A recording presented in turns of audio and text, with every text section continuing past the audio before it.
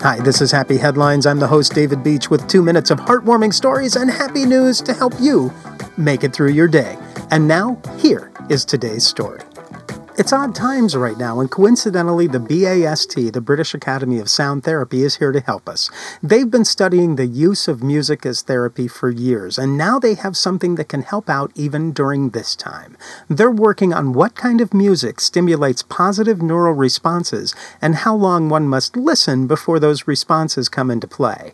According to the Music is Medicine Project, most people listen to music every day, and we tend to change our playlist based on our mood. And there's no question that music can affect our health.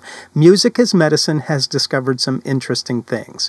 Nearly 8,000 people were in their study, and nearly 90% said that music was essential to their lives and health. They discovered that 13 minutes is the optimum listening time to have music help you relax. Slow, simple melody music without lyrics was found to reduce symptoms of anxiety by up to 65%. 79% of those studied using that type of music had reduced muscle tension, 84% had less negative thoughts, and 82% had a better night's sleep or felt restful and contented.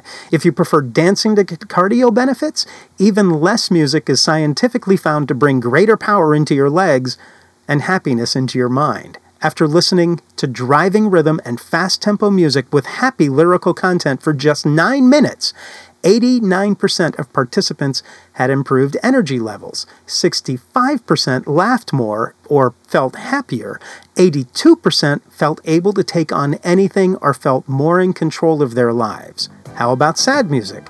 Because sadness is very personal, people selected, unsurprisingly, music with lyrics they connected with. 13 minutes was found to be enough for optimal benefit. Listening to music for sadness caused our listeners to feel a sense of relief, be less overwhelmed, feel more stable and less likely to be triggered by things that reminded them of the issue, they said. 87% felt more emotionally stable, 84% felt less overwhelmed, and a record 91% felt relief and release, while 84% said they came out the other side of their sadness. That's like music to our ears, and a pretty happy headline. Music to help heal our minds and bodies. Take time to listen to some tunes.